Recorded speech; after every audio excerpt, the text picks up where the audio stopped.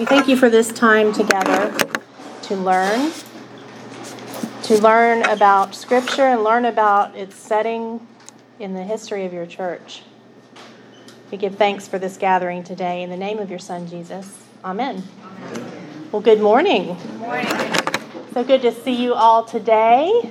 Thank you for coming. This is a topic that has always fascinated me. And as we look back in church history, the different conversion stories, and we know our biblical conversion stories, like with Paul, which was amazing, very important. But these are going to be reaching back into history and looking at maybe some stories that we're not as familiar with. So today, we're going to talk about Constantine the Great. Does anybody know anything about Constantine the Great? He's dead. That's right. He's dead. Anybody else?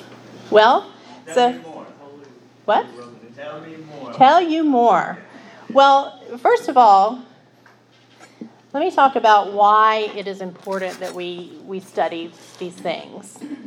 They remind us that no one is beyond the reach of Jesus. We know in Paul's story that he was a persecutor and a hater of Christians until he was converted. Constantine lived during a time where Christians in Rome were persecuted, killed, hunted down, arrested. So it reminds us that no one is beyond the reach of Jesus. Conversion is a work that God begins and a work that God perfects. So any of these stories are 100% divine and 100% of God. It is for His sake that He begins the work and for His praise that He sees it through. Conversion is a supernatural. Conversion is a miracle where God changes the heart of an individual. It's right here. I got it on. Oh, it's already going? Yeah, I got it. Oh, you're sorry. That's all right. And so it just emphasizes the fact that nothing can separate us from God's love. And I mean, we can't hear that enough, I feel like. Nothing can separate us from God's love. So He teaches us about how to be holy in the world by looking back at the witness of the church. Reflection on the past protects us from error and reminds us that God is faithful. That God is faithful. And He has, through history, been working out a plan for salvation for His people. In fact, He did when He gave His Son. So who is Constantine? AD 272 to 337. He's dead. Dorsey, you're right. He is no longer with us. He was the emperor of Rome who ruled for 31 years, approximately, which I think is pretty rare for Roman emperors of the time. And in his time, he made Christianity the main religion of Rome. And he created Constantinople, which is what now? Istanbul. There's a song about that, right? And that became the most powerful city in the world at that time. And to understand how significant this is, he was born in a time of war, of disease, and even during a time that was called the crisis of the 3rd century. There was another emperor called Diocletian, which you may be familiar with, and he tried to bring order by distributing the power out to 4 rulers that would govern the 4 quarters of the empire. Constantine's father was one of the rulers.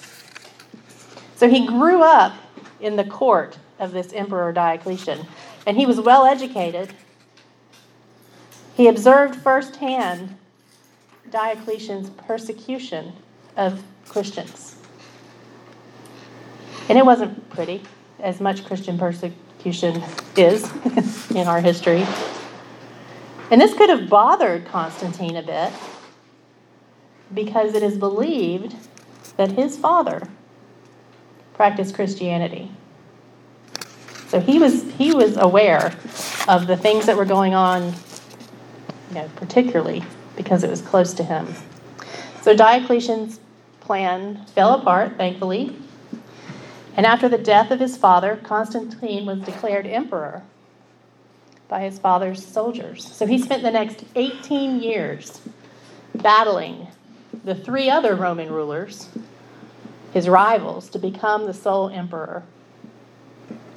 And so he is known for several things, but he's best known for his conversion to Christianity, in my opinion, which, according to legend, occurred prior to a battle in the year 312. He said that about noon, when the day was already beginning to decline, he saw with his own eyes the sign of a cross of light. And is reported to be the Chi Rho in the sky. And that's on your handout. This right here. You've probably seen this around the church. Does anybody know what Chi Rho, what that stands for? The Greek letters Chi and Rho, C-R. It's a Christian symbol for Christ. You superimpose the letters Chi and Rho, which are, actually Rho is P, but which are the first 2 letters of the Greek in the name of Christ. So he was struck by amazement. I mean, wouldn't you be? The symbol, as it appeared in the sky, bore an inscription, and I am no Latin scholar, but I'm going to attempt it. In hoc signo vinces, which means, by this symbol, you will conquer. By this symbol, you will conquer. And it's said that the whole army witnessed this. So it wasn't just him. The whole army saw it. And he was unsure what this could mean. But while he continued to ponder, it became night and he went to sleep. And it said that he had a dream where Jesus appeared to him with the same sign which he had seen in the heavens and commanded him to make a likeness of that sign which he had seen. And he ended up making the likeness. He painted it on all of the battle flags, all of the armor of the warriors, and they all entered into battle basically in the name of Christ. That simply did not happen in that time. So the fact that he recognized this and he imposed this thankful gift on his army speaks to the validity and the seriousness of his vision. So, in his dream, Jesus commanded him to use the sign as a safeguard in all engagements with his enemies. So when he woke up, he told his friends about the marvel in his dream. And he called together workers in gold and precious stones and sat in the midst of them and described to them the sign he had seen, telling them to represent it in gold and in precious stones. But at the time when he was struck with amazement at this vision, and when he was resolving that to worship no other God than him who had appeared to him, he sent for those who were acquainted with Christianity and the mysteries of the doctrines, and inquired who that God was and what did this vision mean. So he brought in advisors. Some of them probably thought he was crazy. Actually, probably most of them thought he was crazy. But he brought in these advisors to help him figure out what all this meant. They affirmed that he was God, the only begotten Son, the person that Constantine had seen in his dream. The only begotten Son of the one and only God. That the sign which appeared was the symbol of immortality and the trophy of that victory over death, which Jesus won in the past when he visited earth. They told him about how he came to be born and explained to him the true account of his incarnation. So Constantine was in awe. He was in awe of all that was happening. I mean, who wouldn't be? Comparing the vision with the interpretation given by his advisors. He found that what he had seen and what he had felt and what he had heard was confirmed. Believing this knowledge had been given to him by God, he decided to devote himself from then on to the reading of the inspired writings. Moreover, he made the priests of God his advisors. So those that were already leaning in the Christian camp, he made them his advisors, which again is also huge. I think it would be like, well, I'm not going to get political, but it's huge that he invited these people to be his advisors.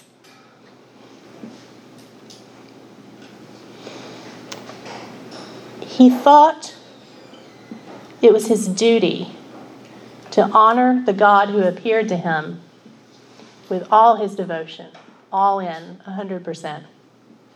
Then, being strengthened by this hope in God, he went on quickly to fight the fire of tyranny. This is not my words. He personally invited the ministers to spend time with him. He showered them with every possible honor, treating them favorably as people who were consecrated to the service of his God. He let them join him at the table, even though they were dressed so plainly, because he did not look at the outer man, but saw the God within him. Does this sound familiar? Maybe. They accompanied him on his travels, believing that the God they served would help him as a result. He gave vast amounts of money from his own personal treasury to the churches of God for the enlarging and heightening of their sacred buildings and for decorating the sanctuaries of the church. Constantine's conversion to Christianity was a turning point in history and for our religion. His conversion and subsequent acceptance of faith, combined with the support of legal and infrastructure, gave Christianity a solid base within the Mediterranean. Christianity would spread across the Roman Empire because of Constantine, and until the fall of the empire, it continued to grow.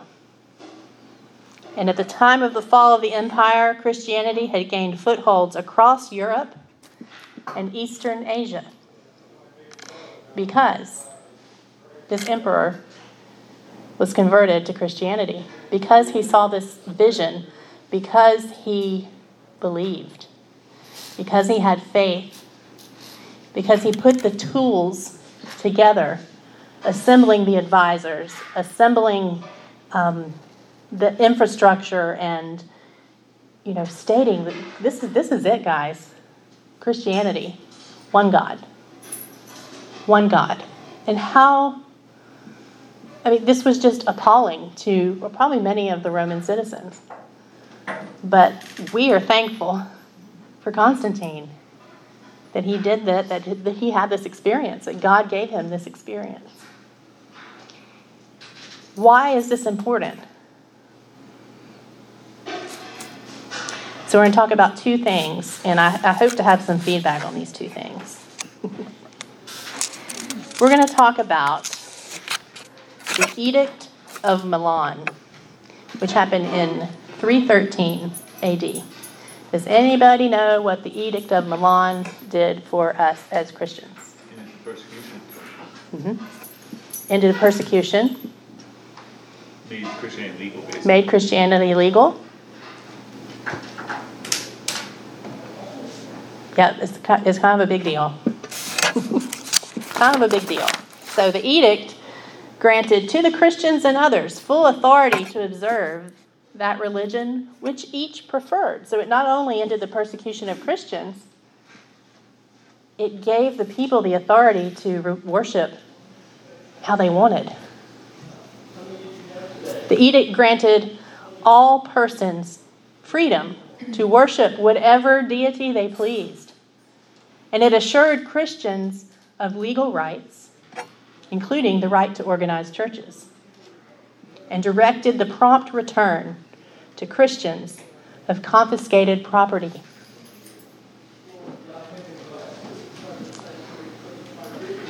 I think it's amazing to reflect back and to recognize how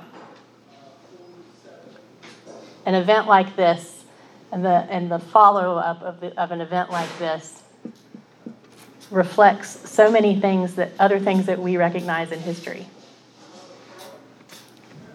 In our history, in our time. Christians are persecuted all over the world. And we are blessed and privileged to not experience that here in Mandarin. But you can't go very far until you see Christians persecuted. Any of you have traveled vast differences in around the world? Maybe you've seen that. Hopefully you haven't experienced it.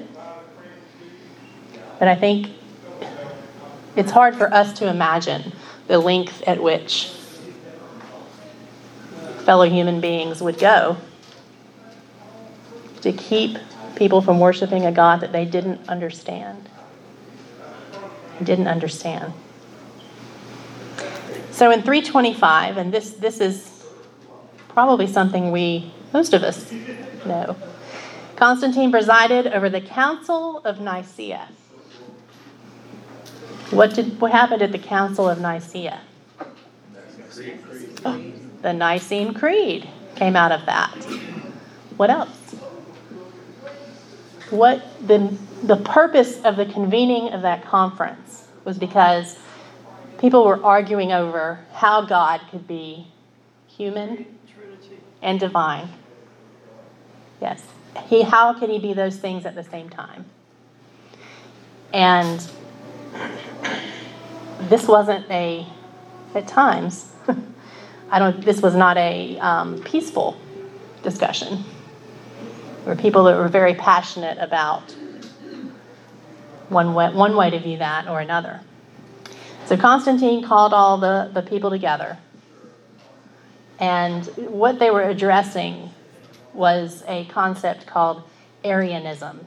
And because I'm trying to steer clear of heresy, I'm probably not going to describe what Arianism is to you fully, but I'll give it a chance.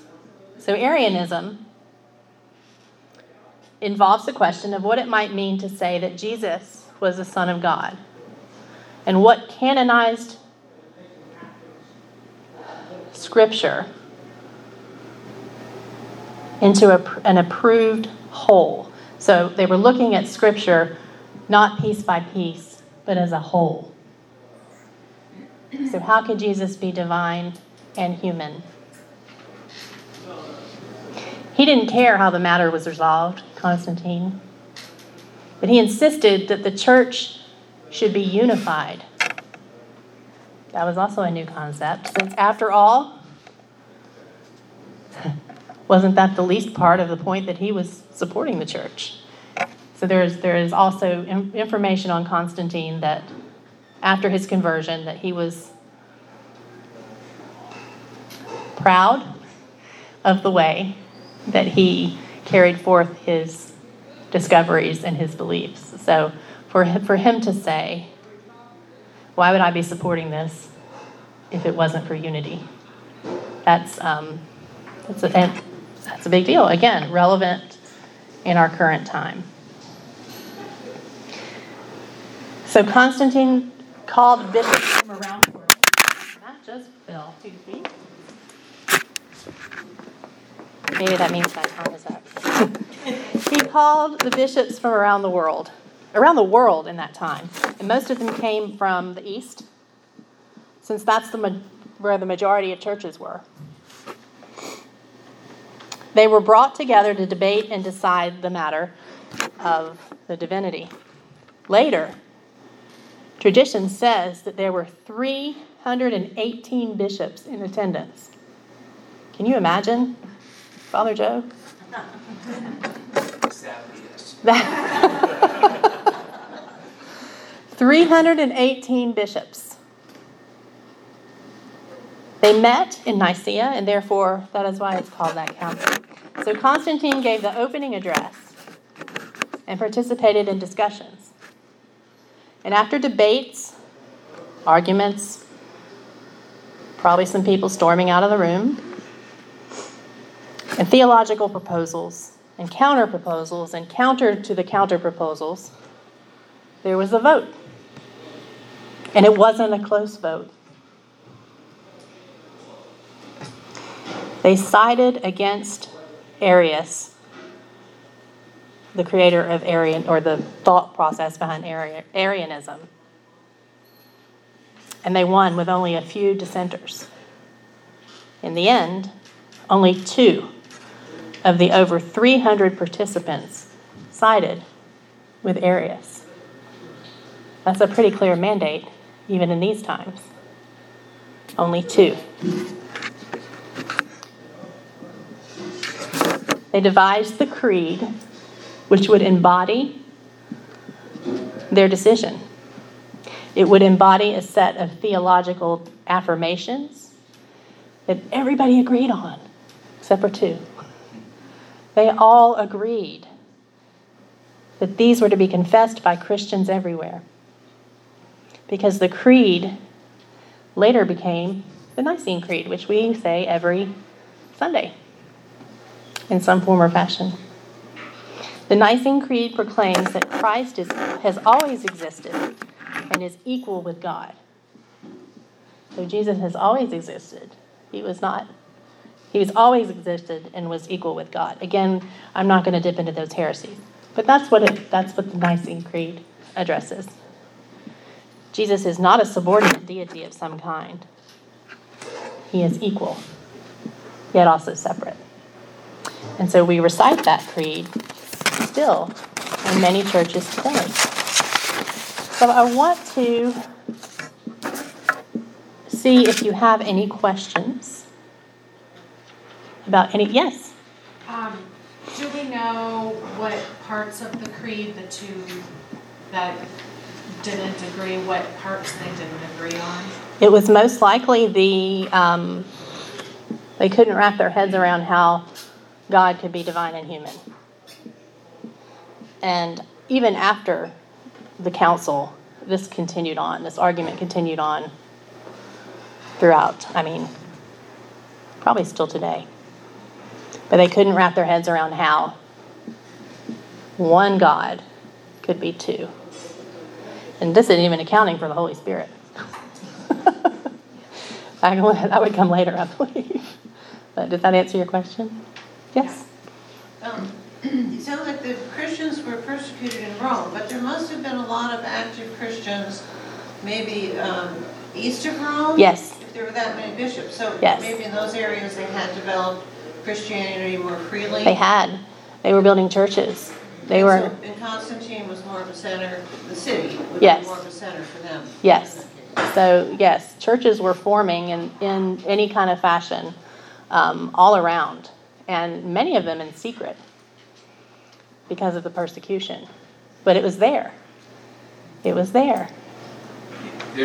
Rome is the city, but Roman Empire it was all persecution was rampant and legal throughout that.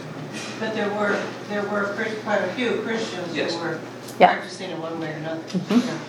Including, possibly, Constantine's father. Wasn't his mother more the influence in that? Maybe. Maybe. Yeah. Because, I mean, we wouldn't have the Holy Land experience as we do now if it weren't for her. Maybe so. Yeah. Can you share a little bit about that? So Helena, what's it? Alina? I always heard Helena, but okay. So she was, I think, Christian before Constantine, like openly. And when it all, he converted and became legal, she went to the Holy Land, and most of what we believe to be the established sites in the Holy Land, I mean, she was going by local sources, closer to the time period than we are. But like all the tombs and the sites in the Holy Land were protected through, she's the emperor's mom, Right. So she's got some clout. And, they were establishing churches and shrines and all the sites that you would see in Jerusalem are based off of, a lot of them are based off of her efforts to establish those. Kind of document and record and I don't know if she was documenting and recording. Bring but she was attention building to. a church on it. Yeah. Slap a church on it. Right. So thank you. What Josh has shared is that Constantine's mother played a huge influence in establishing what we know today as the Holy Land and the different places that are identified as sacred for Christianity. And so that's just another reason to... She was the first Historical Preservation Society. Very good. She was the first Historical Preservation Society. Yes. Thank you. Turkey is it is? Yeah. Yeah. Yes, no? Yes. How did he lose that? He Or did how it. did that status get lost? It's 1500. It's the 15th century. Yeah. God, what was his name? Suleiman. Yeah, Suleiman brought cannons and bombarded Byzantium, and it was one of the first major sieges using gunpowder and cannons. Yeah. Suleiman was he Ottoman? Yeah, he had an Ottoman Turk, and conquered it and changed the name from. It wasn't Constantinople anymore; it was Byzantium at that point, and changed it to Istanbul.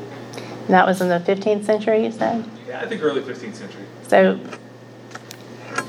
one could safely say that from the year 300 until the 15th century. Maybe some of you traveled there. There's a beautiful San Sophia church which was Christian. Although you can, and I think it was converted, but you can still see the Christian icons. Oh, wow. And then there's the big blue mosque. They're right next to each other. So you can see the two, you can see the history right there. That's wonderful. I hope to But go now someday. it's Muslim. Yeah. That's amazing. Yes. Well, right now, according to the Anglican Archbishop of Jerusalem, there are 1,000 Christians in Gaza, 2 churches and a hospital. And in the city of Bethlehem, or the town of Bethlehem, it's only 1% Christian. There are almost no Christians in the Holy Land anymore. So Charlotte has shared that it's the Archbishop of Jerusalem. Yeah, he's of that archdiocese. It's Yes. 5 countries actually that he's over. So, and he has stated, probably recently because he's had some press, week. yes. Only 1,000 Christians in Gaza. And there's some other things that in Bethlehem, only about 1% of the population is now Christian. So everything is either Muslim or Jewish. There's hardly any Christians left in the Holy Land. So in Bethlehem, he says there are only 1% of the population in Bethlehem is Christian.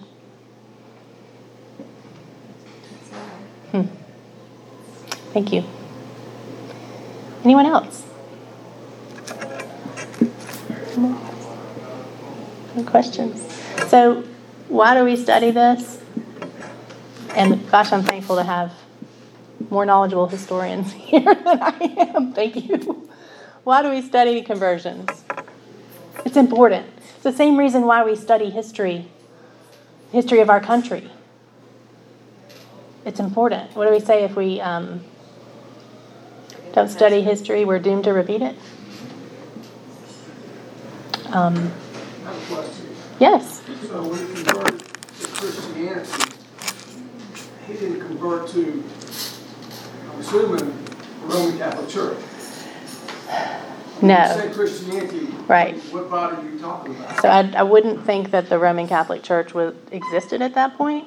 Would that Nicene be? Creed was establishing Yeah. a orthodoxy, but even then it split soon thereafter into what became Roman Catholicism. It wasn't called that Yeah. yet, but then over some disputes about the nature of the Holy Spirit, then we get Eastern Orthodoxy, which is based out of Byzantium. Yes. Yeah, and so that split coming soon. So at this point, you're pre-denomination. There aren't denominations yet. Yeah. They were just the church, and It was, the yeah. great schism in 1000, around 1000, which is. Was it that far much Yeah. back? Okay. Yeah. And then the Reformation in 1500. Mm-hmm. So everything, it's all that we've experienced in our, it's just time. Like we had 1000, then 1500, and now around 2000, it's time. At that point, We're having all the. in 300, they're just still figuring out, what it even means. Right. Well, yeah, I mean, so there's the Council of Nicaea, but there was also three other councils, and I would have to go back and look at my seminary notes to tell you what they were, but they were all of them over about a 100-year period discussing major theological points that we take as foundational. Yeah, another one around the same They were time was the hashed out. canon. Yeah. Set in the canon. Well, the Nicaea, Close to the same time. they canonized scripture. Was it Nicaea? That's where it was first. Yeah. Yes. There was a first and second. Okay. Yeah. So Arius was a different emperor or a bishop? He was a. Just a guy. I mean, he was like an aide. He's a preacher. Yeah. Cleric of. Yeah, and so He wasn't a scholar. he championed this notion that God could not be human Okay. and divine. But no, he was he was not an emperor. He was kind of a assistant bishop thing. I don't How did he know. gain entrance into Nicaea then? So he had He was before Nicaea. he was with Alexander, I believe, was who he was with. Was he based Let's out of see. Alexandria? Let's see. I think he was connected with Alexander.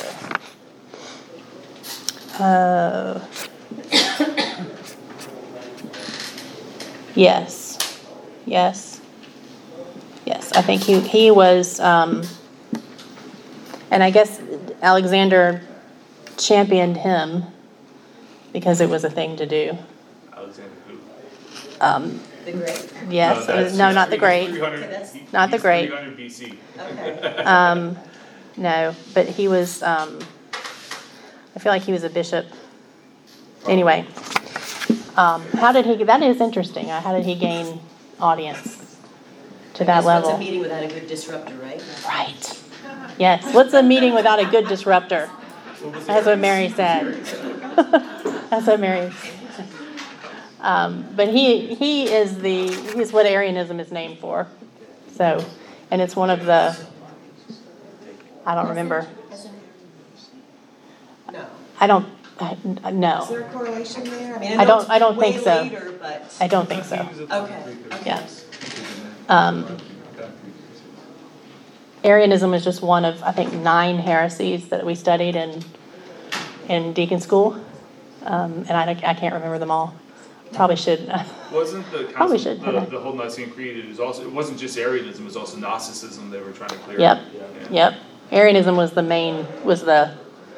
when we look at the Nicene Creed and what it did, it gave us confirmation that, like Joe said, foundational stuff. So, any other questions? We're going to get out early. Did the Apostles' Creed come before the Nicene Creed? Yes. Yes. What about, is it the Can you- Athanasians? Can you, That's a third one. Actually, at the Council of Nicaea, but the Athanasian Creed, which is very dense, it's in the back of the prayer book. it is about the Holy Spirit as also God. Yeah. Very long, yeah. Rich, though. But rich, Yeah. yeah. And an accepted creed of our church. So the Apostles' Nicene and Athanasian Creed. But Athanasius he was contemporary to this conversation. Yeah. Well, I hope that you'll continue to think about this conversion story and about the importance of what God did through Constantine. Because if it hadn't been for this conversion, Christianity as we know it would not be the same. Would not be the same. To have the stamp of the Roman Empire on Christianity, that was unheard of and amazing. So thank you for your time.